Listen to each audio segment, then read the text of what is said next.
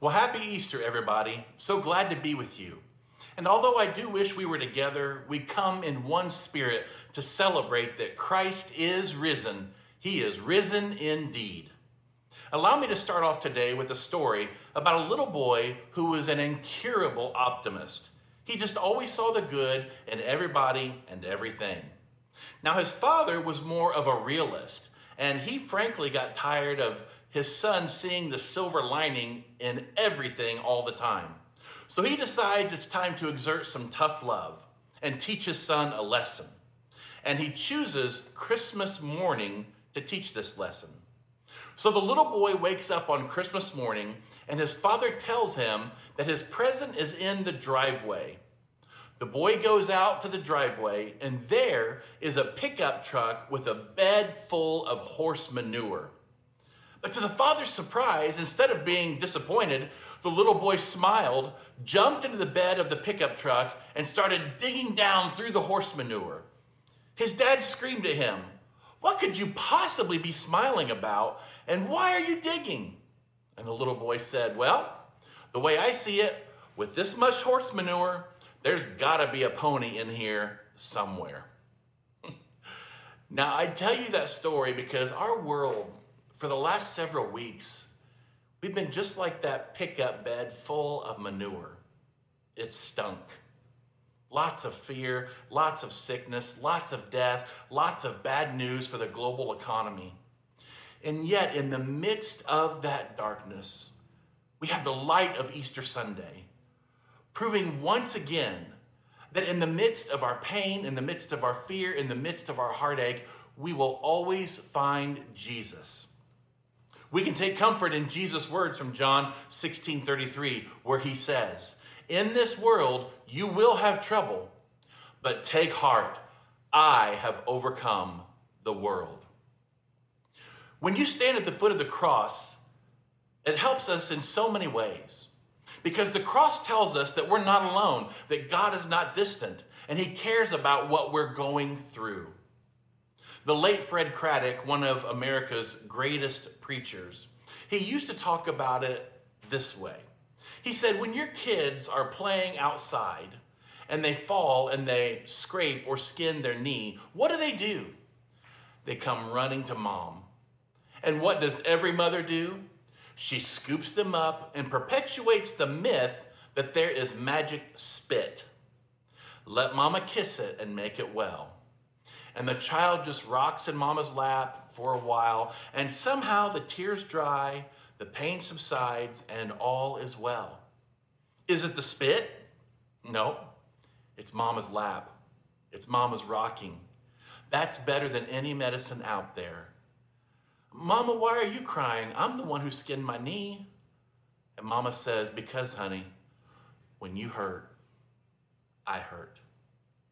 How else could we describe the cross except to say it's God scooping us up on his lap and saying, "When you hurt, I hurt."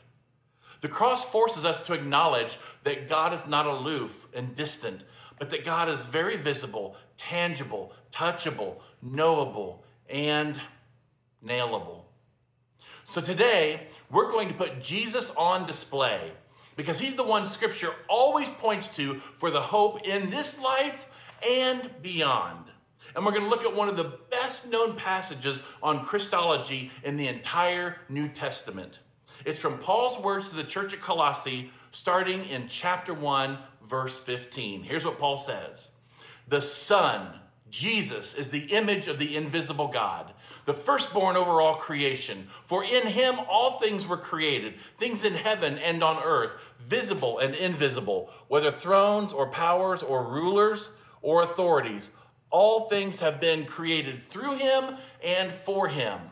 He is before all things, and in him all things hold together.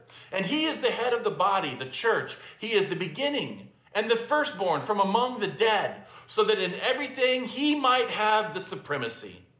For God was pleased to have his fullness dwell in him, and through him to reconcile to himself all things, whether things on earth or things in heaven, by making peace through his blood shed on the cross." Once you were alienated from God and were enemies in your minds because of your evil behavior. But now he has reconciled you by Christ's physical body through death to present you holy in his sight, without blemish and free from accusation. Now, let's start where Paul starts. Paul starts saying that Jesus is the image of the invisible God. God is invisible. God is spirit. He's supernatural. We can't see God in this mortal existence. But Jesus makes the invisible God visible because Creator enters into creation. Jesus even said in John 14:9, anyone who has seen me has seen the Father. In other words, any unknowns about God can be made known in the person of Jesus Christ. That Jesus is a mere image of the character and nature of God. Now, when I got up today and I looked in the mirror, if I'm just being honest, it gets more disappointing every time I look at myself. Most of my hair has gone to be with the Lord. I'm gaining weight from being quarantined. But as tragic as it is, the mirror actually and accurately reflects my image, my true image. Jesus is the accurate image of the invisible God. His love is the Father's love. His truth is the Father's truth. His mercy and grace are the Father's mercy and grace. Now, there are certain things we can know about God by just observing creation. By observing creation, we know that our God is wise, that he's powerful, that he's very creative. But we can't learn what we need to know about God just by observing the world he made. You can't know that God is personal and that God loves you and that he's holy and just and righteous just by observing a beautiful sunset. That's general revelation. We need specific revelation about who God is. Philosophy, religion, spirituality, they all try to fill the gap with speculation. But God instead provides revelation through the sending of his Son, Jesus Christ. He is the connection point from heaven to earth. He alone is the image of the invisible God. Paul continues on to say this: Jesus is the firstborn over all creation. For in him all things were created, things in heaven and on earth, visible and invisible, whether thrones or powers or rulers or authorities, all things have been created through him and for him.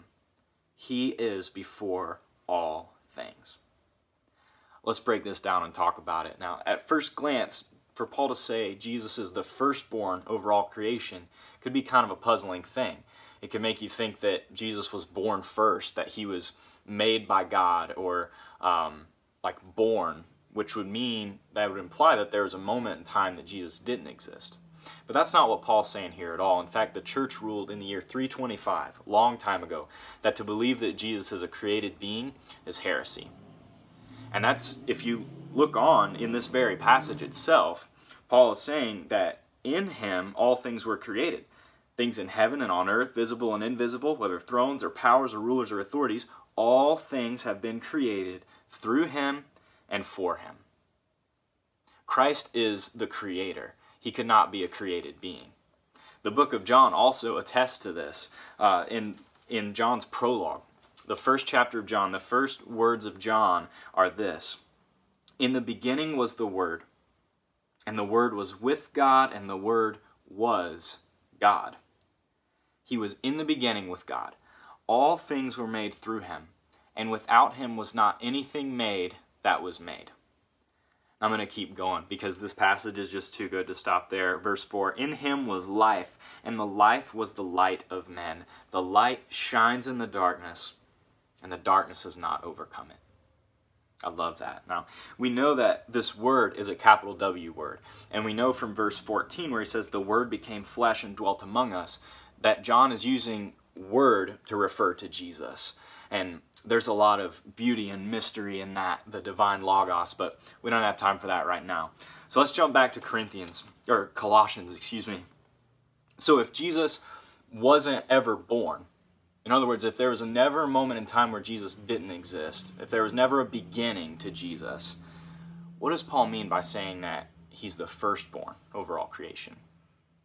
Well, in the biblical culture, there was a lot wrapped up in this word firstborn, and it has to do with the birthright. In fact, this word that Paul uses, firstborn, and the word birthright in Greek are almost identical words. They come from the same root. Now, the firstborn son would receive the birthright, which was the greater inheritance. It was not only a double portion, that's twice as much of all the money and resources, livestock, whatever the family had when the father passed, twice as much as all of his brothers. He would also receive the inheritance of carrying on the family name, of whatever honor or distinguishment that the father had. That all fell onto the firstborn son. Now, I'm not saying this is a good system because the ladies were totally overlooked here. Daughters wouldn't get any inheritance. They were expected to marry and then to marry someone, and then that family would take care of them. So I'm not saying this is a good system. I'm just saying that's how it was in this day. So if you think about it, Jesus was born as a physical human baby. He was born into the family of Mary and Joseph. So his physical body, Jesus, when Joseph died, would have received an inheritance of a carpenter's son. It would have been pretty measly. He would have inherited a woodshed and a carpentry business. But we know that Joseph was not Jesus' father, that Jesus' true father is God Almighty. And we know that Jesus was never really born, that he didn't come into existence at that time in the small town of Bethlehem, but Jesus existed before all creation with the Father and the Holy Spirit. And Paul tells us that Jesus' inheritance, he's the firstborn, his inheritance is all creation. And Paul tells us the reason why is because he created it. In verse 16 it says, for, and that could just be easily translated as because. Paul's saying he's the firstborn of creation because in him all things were created. Things in heaven and on earth, visible and invisible, whether thrones or powers or rulers or authorities, all things have been created through him and for him.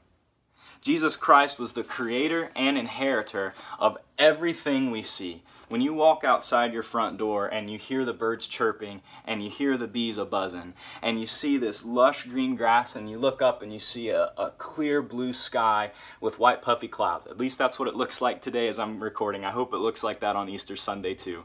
And the trees are budding and the flowers are blooming and there's a scent of spring in the air. All of these things Jesus Christ created. And it's not just there. It goes to the ends of the earth. I'm talking the Grand Canyon. I'm talking Mount Everest. I'm talking the depths of the ocean that the scientists in 2020 don't even have record of. That our ocean is so deep and unsearchable that there's a great portion of the earth that we walk on today that we know nothing about. And it doesn't just stop there, right? Paul says things in the heavens and on earth. I'm talking the sun, the moon, the stars. When you walk out and see the night sky, these stars are light years away. That's an inconceivable unit of distance. That's the distance it takes for light to travel for an entire year. These stars are crazy far away, and that's just our Milky Way galaxy. And our Milky Way galaxy is just one little part of this universe that just has this immense span. And the Bible says that God breathed out the stars, that Jesus Christ was there at the moment of creation, and just out of sheer love and joy and delight, he just came up with these plans and made this entire universe. And Paul says that Jesus is the firstborn over all that, his inheritance is all that, meaning he has dominion and sovereignty over all that. And any honor that comes from creation, the glories of the songs of the birds and the light pulses that come from stars, all that glory goes straight to Jesus Christ because he's creator and inheritor of all things. And he's before all things. The point of what Paul's saying here in this small section is Jesus is supreme. Paul talks about invisible and visible, unseen and seen, and rulers and authorities. Listen, there's nothing that you could conceive of in your mind or feel, things that we can't see, love, joy, anxiety, worry, things that are too small for us to see, like this virus that's going around. There is nothing not even systems of authority, governmental systems, or even just social structures and cultural things that weigh heavily upon us that we can't see but we feel the effects of. There's nothing, absolutely nothing, that is not under the jurisdiction of Jesus Christ. Let me say this again. There is nothing that is not under the jurisdiction of Jesus Christ. What Paul's saying here, and what we need to hear in this hour, maybe more than ever, is that Jesus Christ is supreme. We're going to be picking up where Nate left off and go to verse 17. It says that he is before all things, and in him all things hold together. Now, we have already established that he created all things, but he didn't just create it and send it out on its own. No, he manages it. He controls it. Every star in the universe, with every planet that circles them and every moon that circles them, becomes a balance that, if altered in a way apart from its design, could send all of creation spinning out of control. Look at this flashlight. All the parts are set up in a way that all I have to do is put in the batteries, a power source, and it performs as it should. It gives off light. Now, think about your body. Obviously a far more complex design, but still set up in a way that you just add a power source and it functions as it should. But did you ever wonder where the power source comes from? What keeps your heart beating? Science loves to tell us that life evolved over time and that's how we developed into what we are. But where did the life part come in? And how does it continue on its own? It's Jesus. It's always been Jesus. Hebrews 1:1-2 says this. In the past, God spoke to our forefathers through the prophets at many times and in various ways. But in the last days, he has spoken to us by his Son, whom he appointed heir of all things, and through whom he made the universe. In Psalm 19, it says, the heavens declare the glory of God. The skies proclaim the work of his hands. Day after day they pour forth speech. Night after night they display knowledge. Let's continue on in Colossians. Verse 18 says he is the head of the body, the church. Now this is important. He is the head. He is in charge, not the Pope, not the pastor of a megachurch, not Rick Warren or Andy Stanley. And by the way, they don't claim to be the head of the church. Peter is not the head of the church. The one and only head of the church is Jesus Christ, who bought and paid for her with his body and his blood on the cross of Calvary. He knows us by name. He knows every hair on our heads. And for some of us, that's easier than for others. He knows who are the sheep and who are the goats. And if you're not sure what that means, please read Matthew 25. It's a great chapter. He knows every one of your sins, past and future, and he loves you anyway. In the same way that he holds the universe together, he holds the church together. He is the head. We don't get to define morality because that's his job. We don't get to explain to Jesus that we need to change some things because, by the way, our society has changed. He is God, and we are not. And when we truly realize who he is and who leads us and how he loves us, we will finally know real peace. Let's continue on in verse 18. We already read he is the head of the body, the church. He is the beginning and the firstborn from among the dead, so that he might have the supremacy.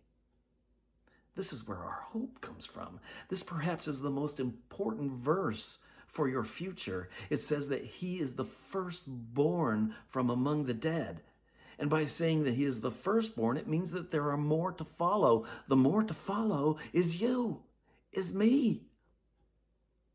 Through the resurrection, Jesus created something new that is a new creation. The first creation didn't cost him anything. He simply spoke it into existence. This new creation cost him everything: pain, heartbreak, his life. The first creation starts with heaven, then the earth, then man. This new creation begins with man, then ends with a new heaven and a new earth.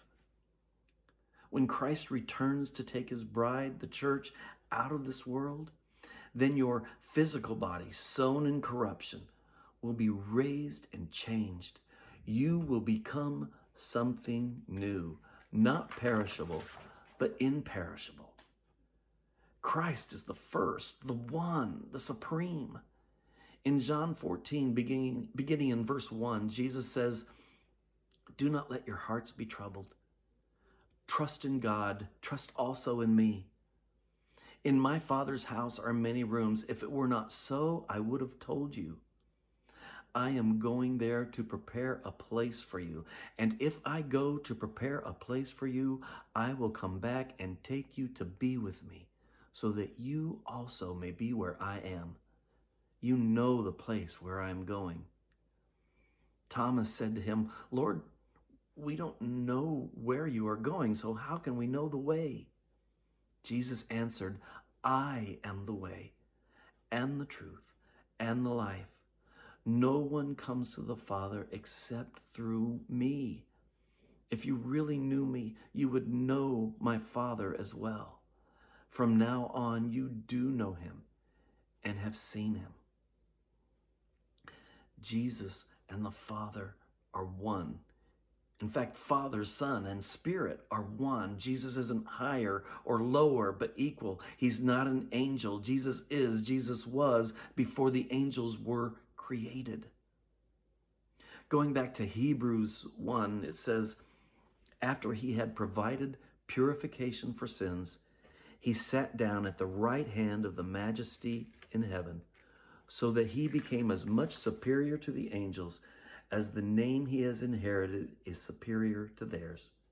For which of the angels did God ever say, 'You are my son, today I have become your father'? Or again, 'I will be his father and he will be my son'? And again, when God brings the firstborn into the world, he says, 'Let all God's angels worship him.' Let us, with all of God's angels, with all of creation, worship him, for he is worthy." Thank you, Nate and Michael, for those powerful words. Now, Paul continues to put Jesus on display by saying that Jesus is fully God. This is huge. Of all the things you could know, this is perhaps the most important thing you can know. Who your God is, who you worship, that's the most important question. You hear people say all the time, "Well, Jesus never said that he was God." Well, sure he did. That's why they killed him.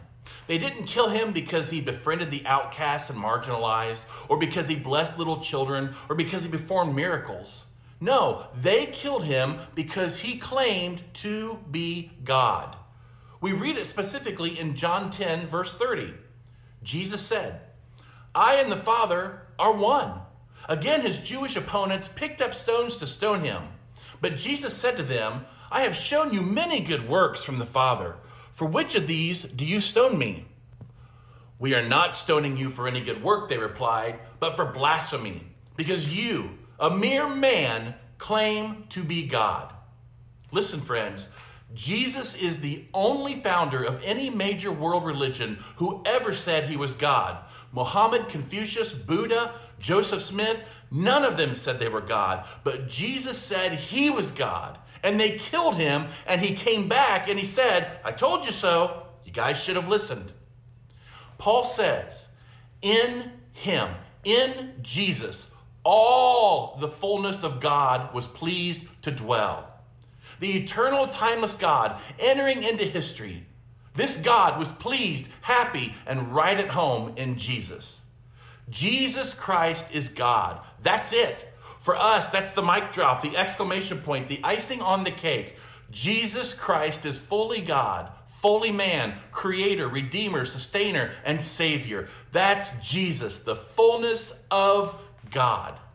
Now here's the last point. Jesus is our great reconciler.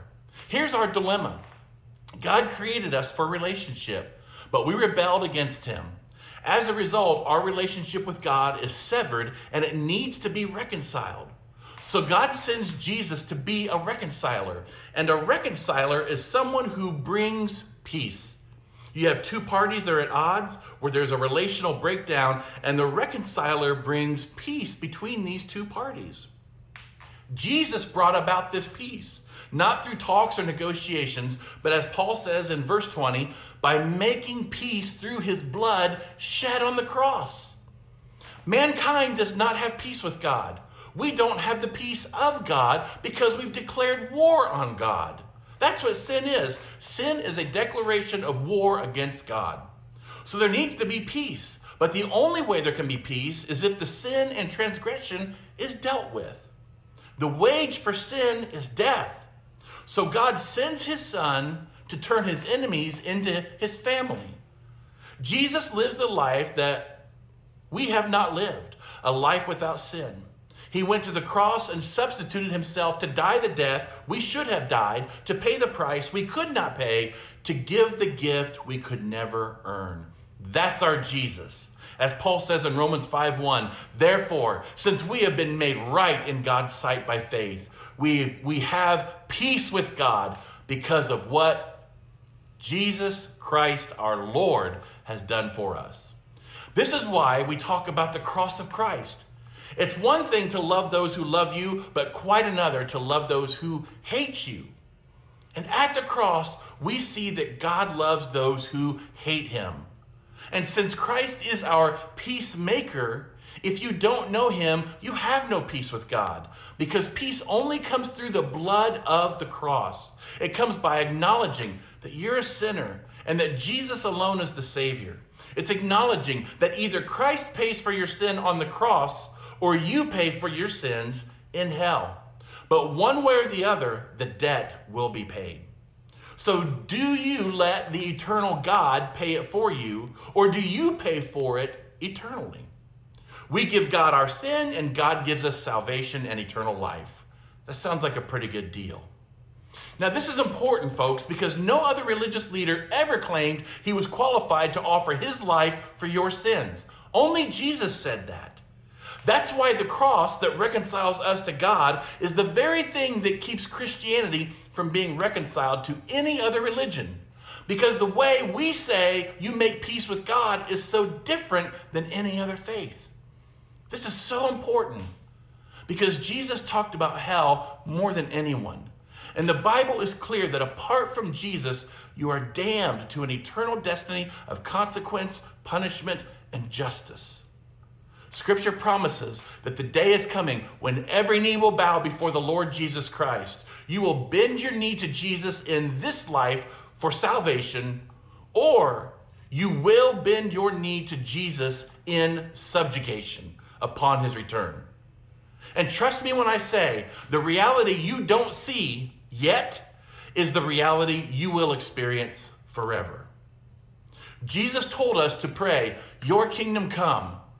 And that king, folks, is coming to this planet. And that kingdom is coming to these nations. And that throne will reside at the center of all creation. And sitting on it will be Jesus. He is the image of the invisible God, the eternal creator who holds everything together, the head of the church, who conquered death, the fullness of God, who through his blood and death on the cross reconciled all things to God.